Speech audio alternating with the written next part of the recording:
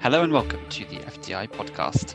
I'm Seth O'Farrell, Global Investment Reporter at FDI Intelligence, and in this episode we'll be delving into China's Belt and Road Initiative, or BRI, the economic development strategy adopted by the Chinese government in 2013.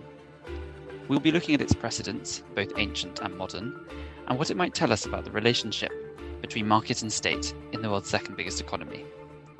With me to discuss all of this is Min Ye, Associate Professor of International Relations at the Pardee School of Global Studies at Boston University, whose new book, The Belt and Road and Beyond, State-Mobilized Globalization in China between the years 1998 and 2018, seeks to debunk some of the preconceptions we might have about the development initiative.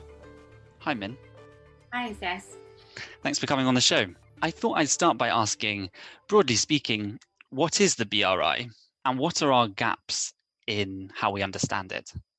Yeah, so the terms came from two announcements by Chinese leader Xi Jinping. Right? So in late 2013, he first announced the Silk Road Economic Belt in Kazakhstan, and then a month later, he announced the 21st Maritime Silk Road in Indonesia, so shortened as the Belt and Road. It's been 7 years, and I think the external observations have two waves of misperception. So the first set of misperception in the early stage of BRI from 2013 to 2016, and that misperception was dismissal, right? So they most of them didn't see the significance of the BRI, and in my view, that's because Western perspective policy has to be a statement of clear intent and a set of procedures to implement the policy. Right? And the BRI was not like that. The BRI did not have very clear intention and definitely has no mechanism implementation all the time. And then in 2017, and the statistics came that China's outbound FDI rose very rapidly in the year. And then the 2017 BRI summit, it was like such a major event in Beijing, and President Xi announced that this would be the project of the century, right? So then this get all other observers really take this very seriously, and also exaggerate, in my view, exaggerates its strategic ambition. So popularly portraying this as China's grand strategy to dominate the region, if not the world. I think this again is based on misperception. Fundamental roots is a misperception of the Chinese system, because the outsiders tend to see President Xi as this strong leader and has cohesive control of the Chinese state and the Chinese capital, right? So it's like once he had this term, then this will be executed strategically and cohesively. And my book, as well as my follow-up work, that's not the case. And so you have this strategic rhetoric from the top, but implementation inside China by Chinese bureaucracies, local governments, and state-owned companies are very different things. Mm-hmm.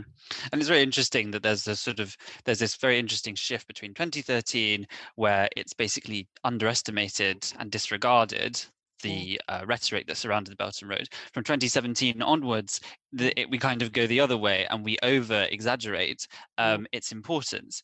And indeed, lots of Western observers seem to essentially brand this brand the BRI as the result of President Xi's vision of unity and strength. When what you're saying and what you outline, I think very brilliantly in the book, is that if you look at it the other way round, if you look at it from an internal perspective and not an external perspective, you actually see some of the fundamental rudiments of how this is working. So can you tell us a little bit about how you've kind of turned it inside out, as it were? You're looking at how the BRI is actually the result of domestic policies and economics.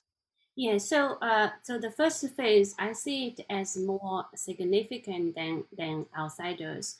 That's because I was conducting field research in China throughout this period, right? So 2012 to 2013 and 14, and I studied China's domestic economy and regional diplomacy and the strategic debates that it was under.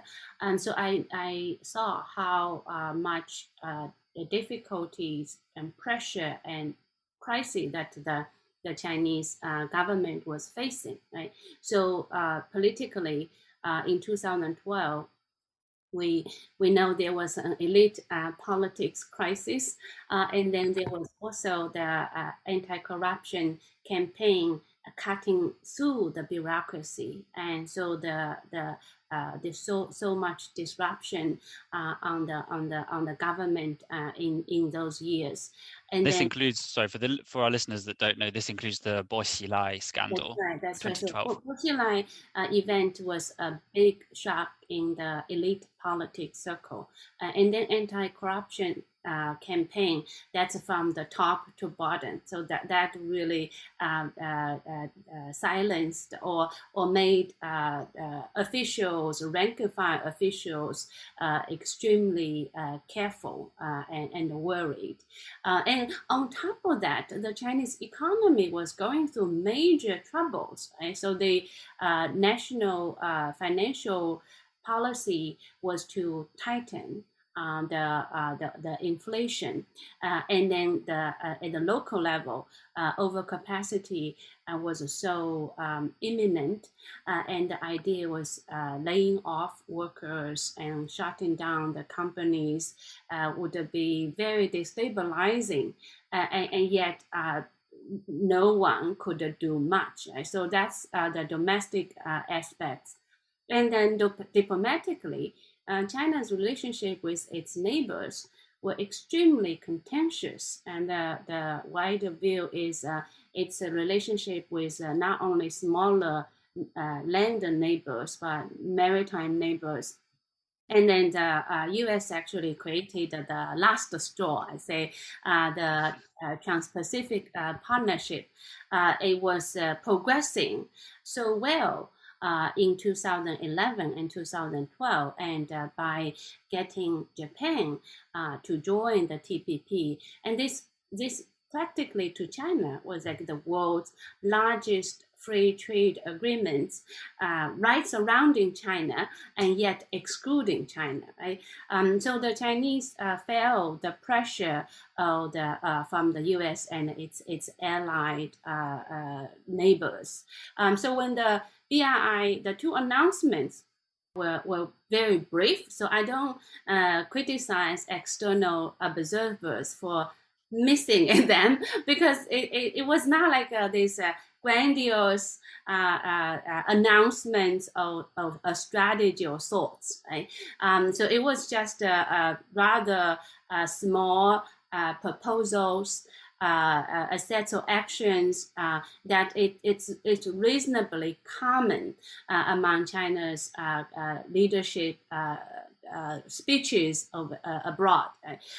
But once it was announced to the Chinese bureaucracies and to these actors, that was like important. And so we now have a leadership was talking about the Silk Road economic belt, and was mobilizing that China to go abroad. And remember, she in speaking to the ministerial leaders, and the rhetoric he uses was the Silk Road economic belt and the maritime Silk Road are the two wings of the Chinese rock in Chinese called 大雕, right? So it's mythic, very appealing bird of China, and that will allow it to fly higher and fly farther, right? Because I was there and I saw how the paralyzed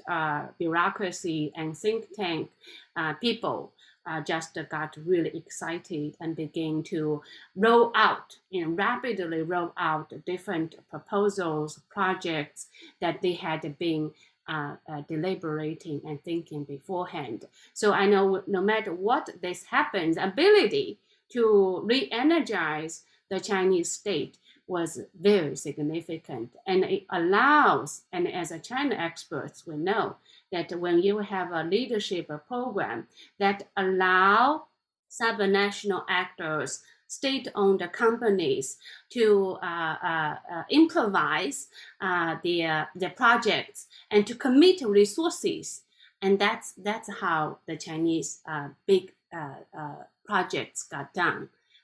That's a very consistent state mobilized globalization in China for years. Mm-hmm. And how helpful we talk a little bit about the misconceptions that we might have and what we might have missed in the West in the early years and then in the latter years. How helpful is the Silk Road as a term to be used in this context? I mean, there's also many other terms, grandiose or erroneous as they may be. Chinese Marshall Plan. We also sometimes talk about soft power being exported, neocolonialism. How helpful are these terms? Yeah, I think the other terms have been used in China as well. You know, the soft power idea started in the 1990s and really being promoted in 2000s. And the Marshall Plan, of course, one of the predecessor of the BRI project were really the Chinese Marshall Plan idea, started in 2008 and then was ongoing until 2015. There are a couple things I think in terms of Marshall Plan it creates a lot of resistance inside China. And so they have this misperception that Marshall Plan was about just giving out money, and the Chinese popular audience did not like that. And second, it's also like raises the implication that because Marshall Plan was a U.S. hegemonic plan, right? And so the idea is the Chinese Marshall Plan is China competing with the United States and taking over the kinds of hegemonic role that the U.S. was pursuing after World War II, right? And again, that was seen as too dangerous and too ambitious. And that would go to the soft power similarity as well. It just doesn't sound Chinese, and it doesn't fit the kind of Chinese vision or aspiration and its goals, objectives in the world, at least at this time being. The Silk Road, on the other hand, for right or for wrong, it just has this very, very romantic and appealing memory on Chinese elite thinking. It represents the good period. It's open. So Silk Road is never just about China projecting influence. It's also receiving lots of influence. And it's at a time that the Chinese civilization was at the top, right, and feeling secure. So it was very open and receiving and sending. So again, it might be historically incorrect, but that is the elite perspective and perception of the Silk Road. So having the Silk Road, no one can resist it, right? Who does not want China to be like that? So number one, it's like it's unresistible.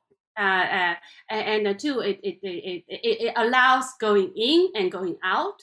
And in culture, in economy, and other things too. So it's actually very ingenious concept that it was being promoted, and so that I think it was very important. The historical message and the contemporary aspiration that China is pursuing. I would say aspiration, not ambition, because I think that the aspiration aspect of the elite's thinking is really important.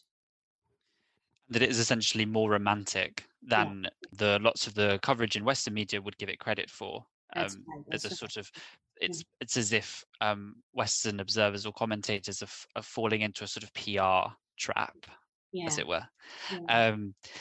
And the other thing that you mentioned and draw out in the book is the fact there's a precedent to state-mobilized globalization in China, and that the Belt and Road is essentially the third iteration of that. We have two previous forms before that.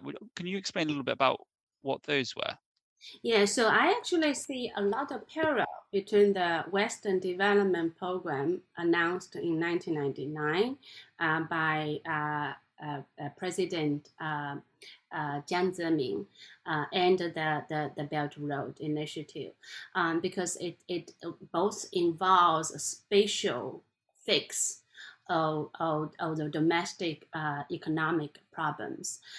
So I have to step back, because Chinese bureaucracy, the politics and bureaucracy are very complex. As we just said, there's so many different interest groups and different bureaucracies, and coordination is typically very hard. And this is the biggest misunderstanding outside China. You think China is a one party or even one person ruled system, but actually it's very complex. So in such a system, crises tend to have very important critical roles to play. That's because the interests and the ideas and the need or imperatives for change typically were present in the system. And yet, because the system was so divided and complex, so nothing could be done easily. So this was very clear in the 1990s. Throughout the 1990s, the Western gap in development from the East was such a big challenge for the ruling elites, both a political challenge because 2/3 of the provinces were not happy, and they were pushing the central leadership to make adjustments. And it was also very criticized by economic planners because their impacts on planning across the country was deeply undercut because of the separation. And then the inflationary, so there are two things that happened in the late 1990s. One was the overcapacity. We'll find the Chinese struggle with overcapacity consistently because this economy is a producer economy, right? So once they produce, and then it always constantly face repeated cycle of overcapacity.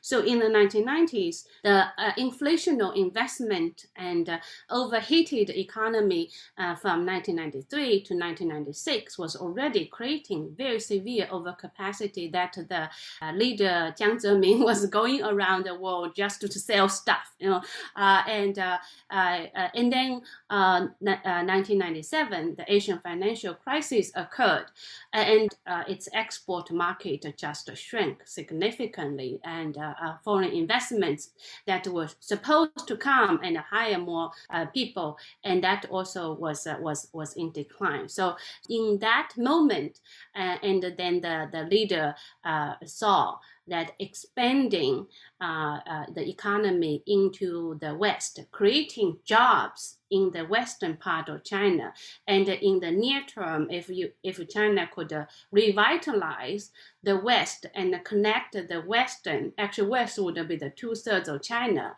into the high growing coastal area, that would offer significant opportunity for continuing growth. So he launched the Western Development Program under the rhetoric that if China wants to be a great country, how can we not have a Western development? Right? But a very similar situation as a BRI. Once the leader made this announcement, then the State Council, there's Planning Commission, and Ministry of the Resources, Energy. They all started planning out their projects, and those projects were all in terms of integrating the West to the East, and regulating the economy, in particular electricity and energy and transportation standards at the national level. But I also point out in the book at the provincial level, Beijing pushed the Western provinces to conduct a very serious state-owned enterprise reform, because that would be very difficult to do under normal circumstances. And then at grassroots, so there's counties, townships, and cities, and they were also mobilized to free their land investment schemes and attract investments and factories from coastal China. So there are different waves of activities being energized after the announcements of Western Development Program, and I see very parallel situations in the BRI. Yeah, and of course the other thing is that they're both born out of crisis. That's your other ultimate point. In a context of kind of very complicated bureaucracy, it is crisis that is the greatest mobilizer.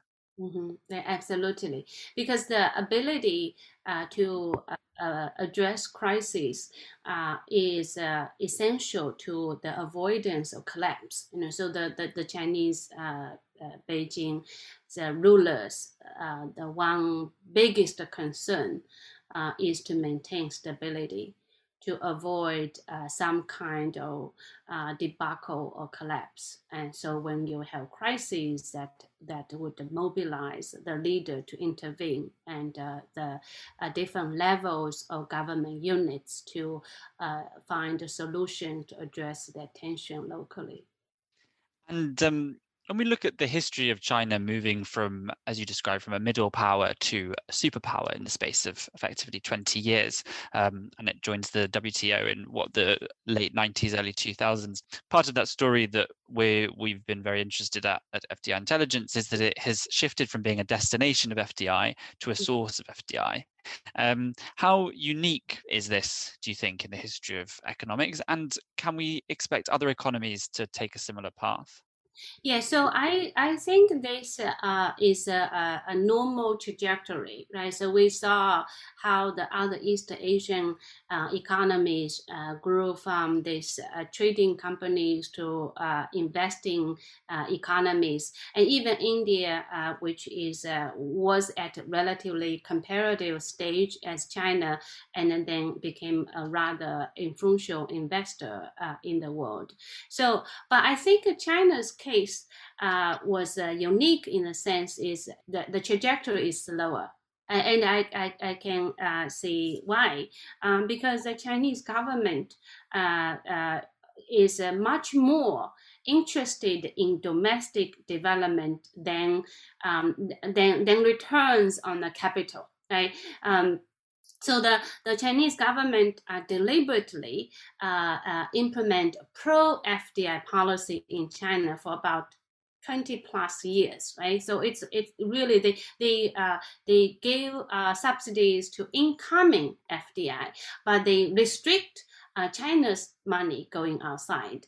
And so even when and then when the Chinese domestic industry kind of situates, and then they need to upgrade their industry, the Chinese way is to use incoming FDI. Except they are of different types in different sectors. So you'll find that if foreign investors are in line with China's domestic development agenda, those investors really got red carpet treatment, right? The most recent illustration is Tesla, right? So Tesla got so much subsidy from Shanghai, and previously was Apple, and then earlier you will be able to find in how the Chinese sees their development goal and how they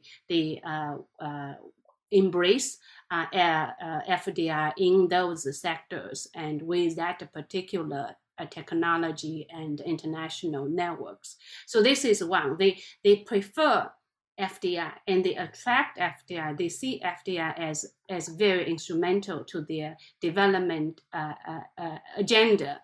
And the second is, I think they still very much prioritize domestic economy over capital expansion, and so they have this poor country mentality that the money needs to be left inside. So in particular, if you invest outside, you are using foreign exchange, and they really do not want to have too much capital outflow. So it's really the government keeping down the control than letting them go. So the idea that China is promoting outbound investment to seek international influence. That may work for a few banks and a few technocrats, but as a whole, this is just against the Chinese economic planners' nature. That's not what they do, right?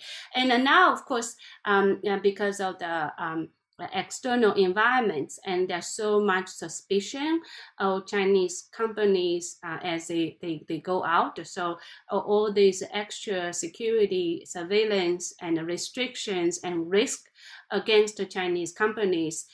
So that is a bigger deterrent as well. We see this big drop of outbound investment after 2017. So part of the story was the external risk and external restriction that the Chinese companies face.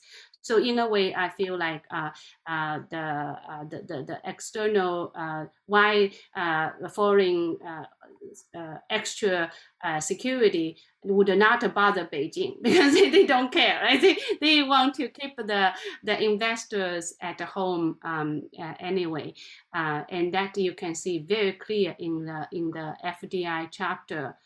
In my book, so I talk about how the national regimes were set up to discourage outbound investments than letting the commercial decisions decide.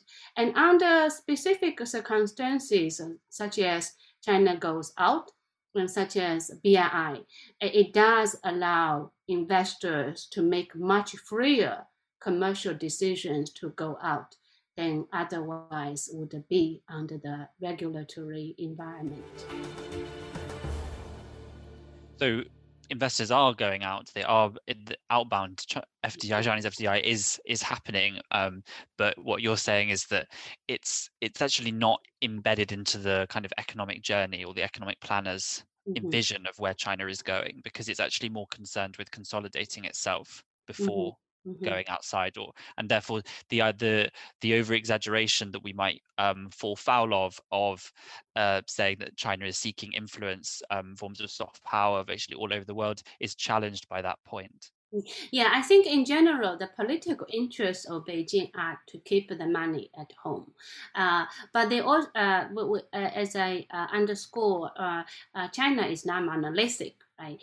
So we do have these the banks or the large state-owned capitals. Their interests are in having better returns on their investments on the assets. So they do see, like if they invest abroad, they get 20% annual return. If they invest domestically, it will be less than 5%. Right? So that was a big incentive for them to push for the government policy liberalization or circumvent policy restrictions.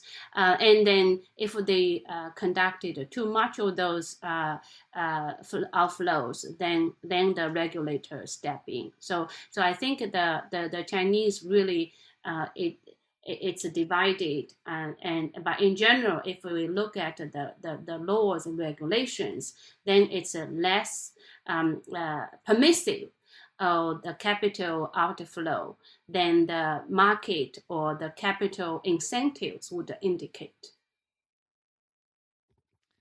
And so the book was written pre-pandemic and came out in print last year in March, just as the pandemic was taking hold. And of course, the book only goes up to 2018.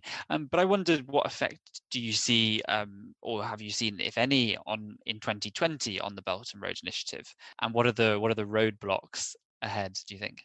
So I think my consistent belief is that China's external behavior would be largely decided by internal priorities. And of course, it also reflecting the external environment it will face as it go out or before it goes out, right? So with that underlying drivers, I have a new article that's published in January this year in Asia Policy. So this one, I focus on the discourses and the policy actions in China in 2020, and it was clear that China's three justification for BRI still remained. One is the strategic need to de-escalate U.S.-China competition. The two is seeking diplomatic space. So diplomatic ambition is still there. And then the economic globalization needs, because the Chinese believe that a global recovery or global economy would be essential for China to achieve its economic prosperity.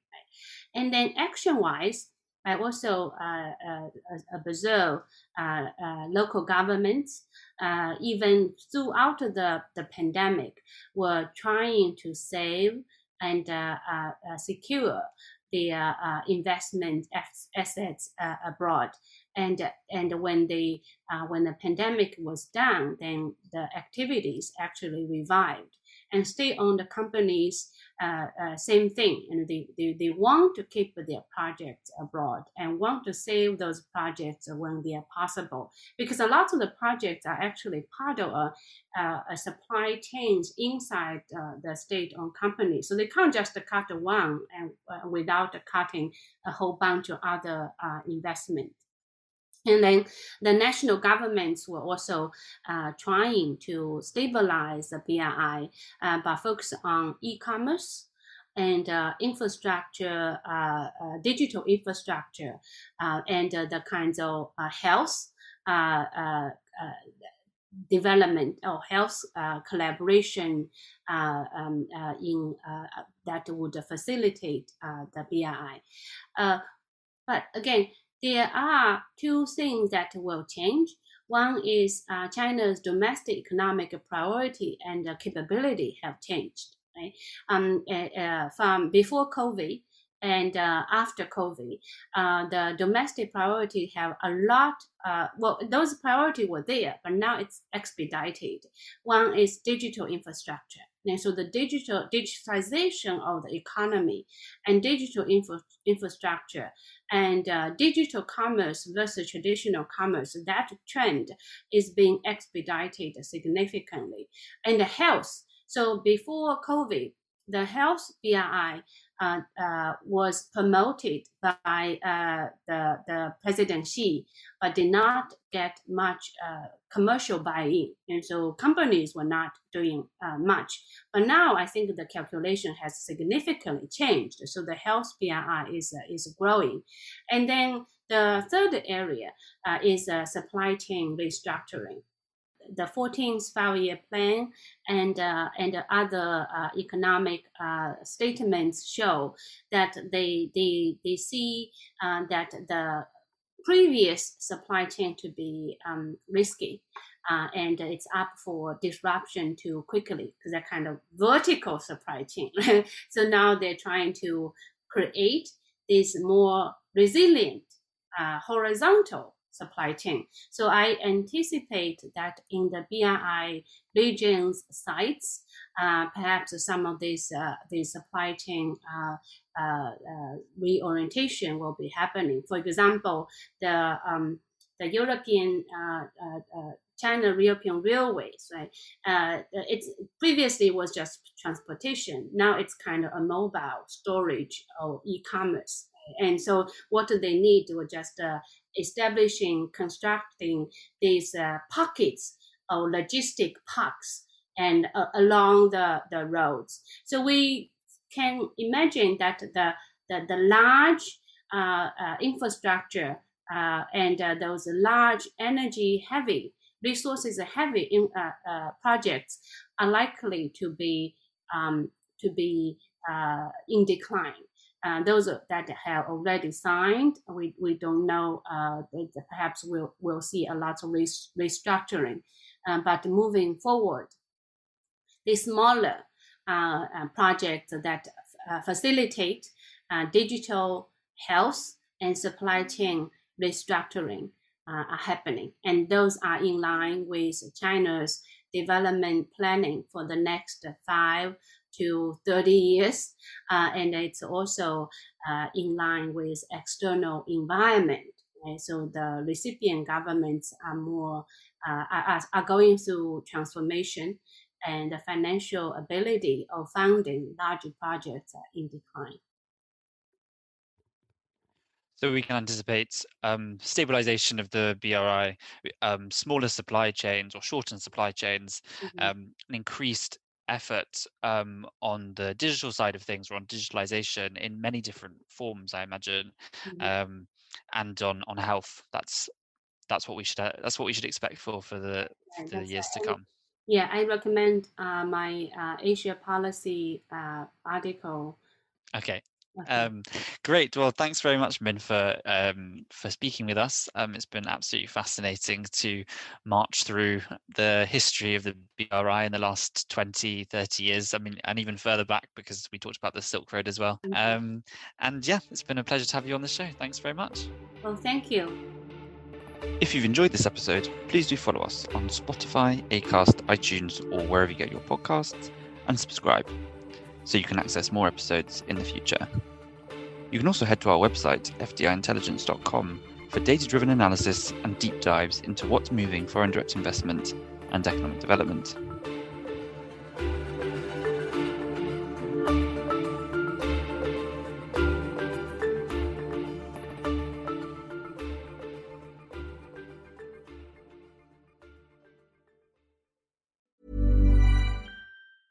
Support for this podcast and the following message come from Corient. Corient provides wealth management services centered around you. As one of the largest integrated fee-only registered investment advisors in the U.S., Corient has experienced teams who can craft custom solutions designed to help you reach your financial goals, no matter how complex. Real wealth requires real solutions. Connect with a wealth advisor today at Corient.com. That's Corient.com.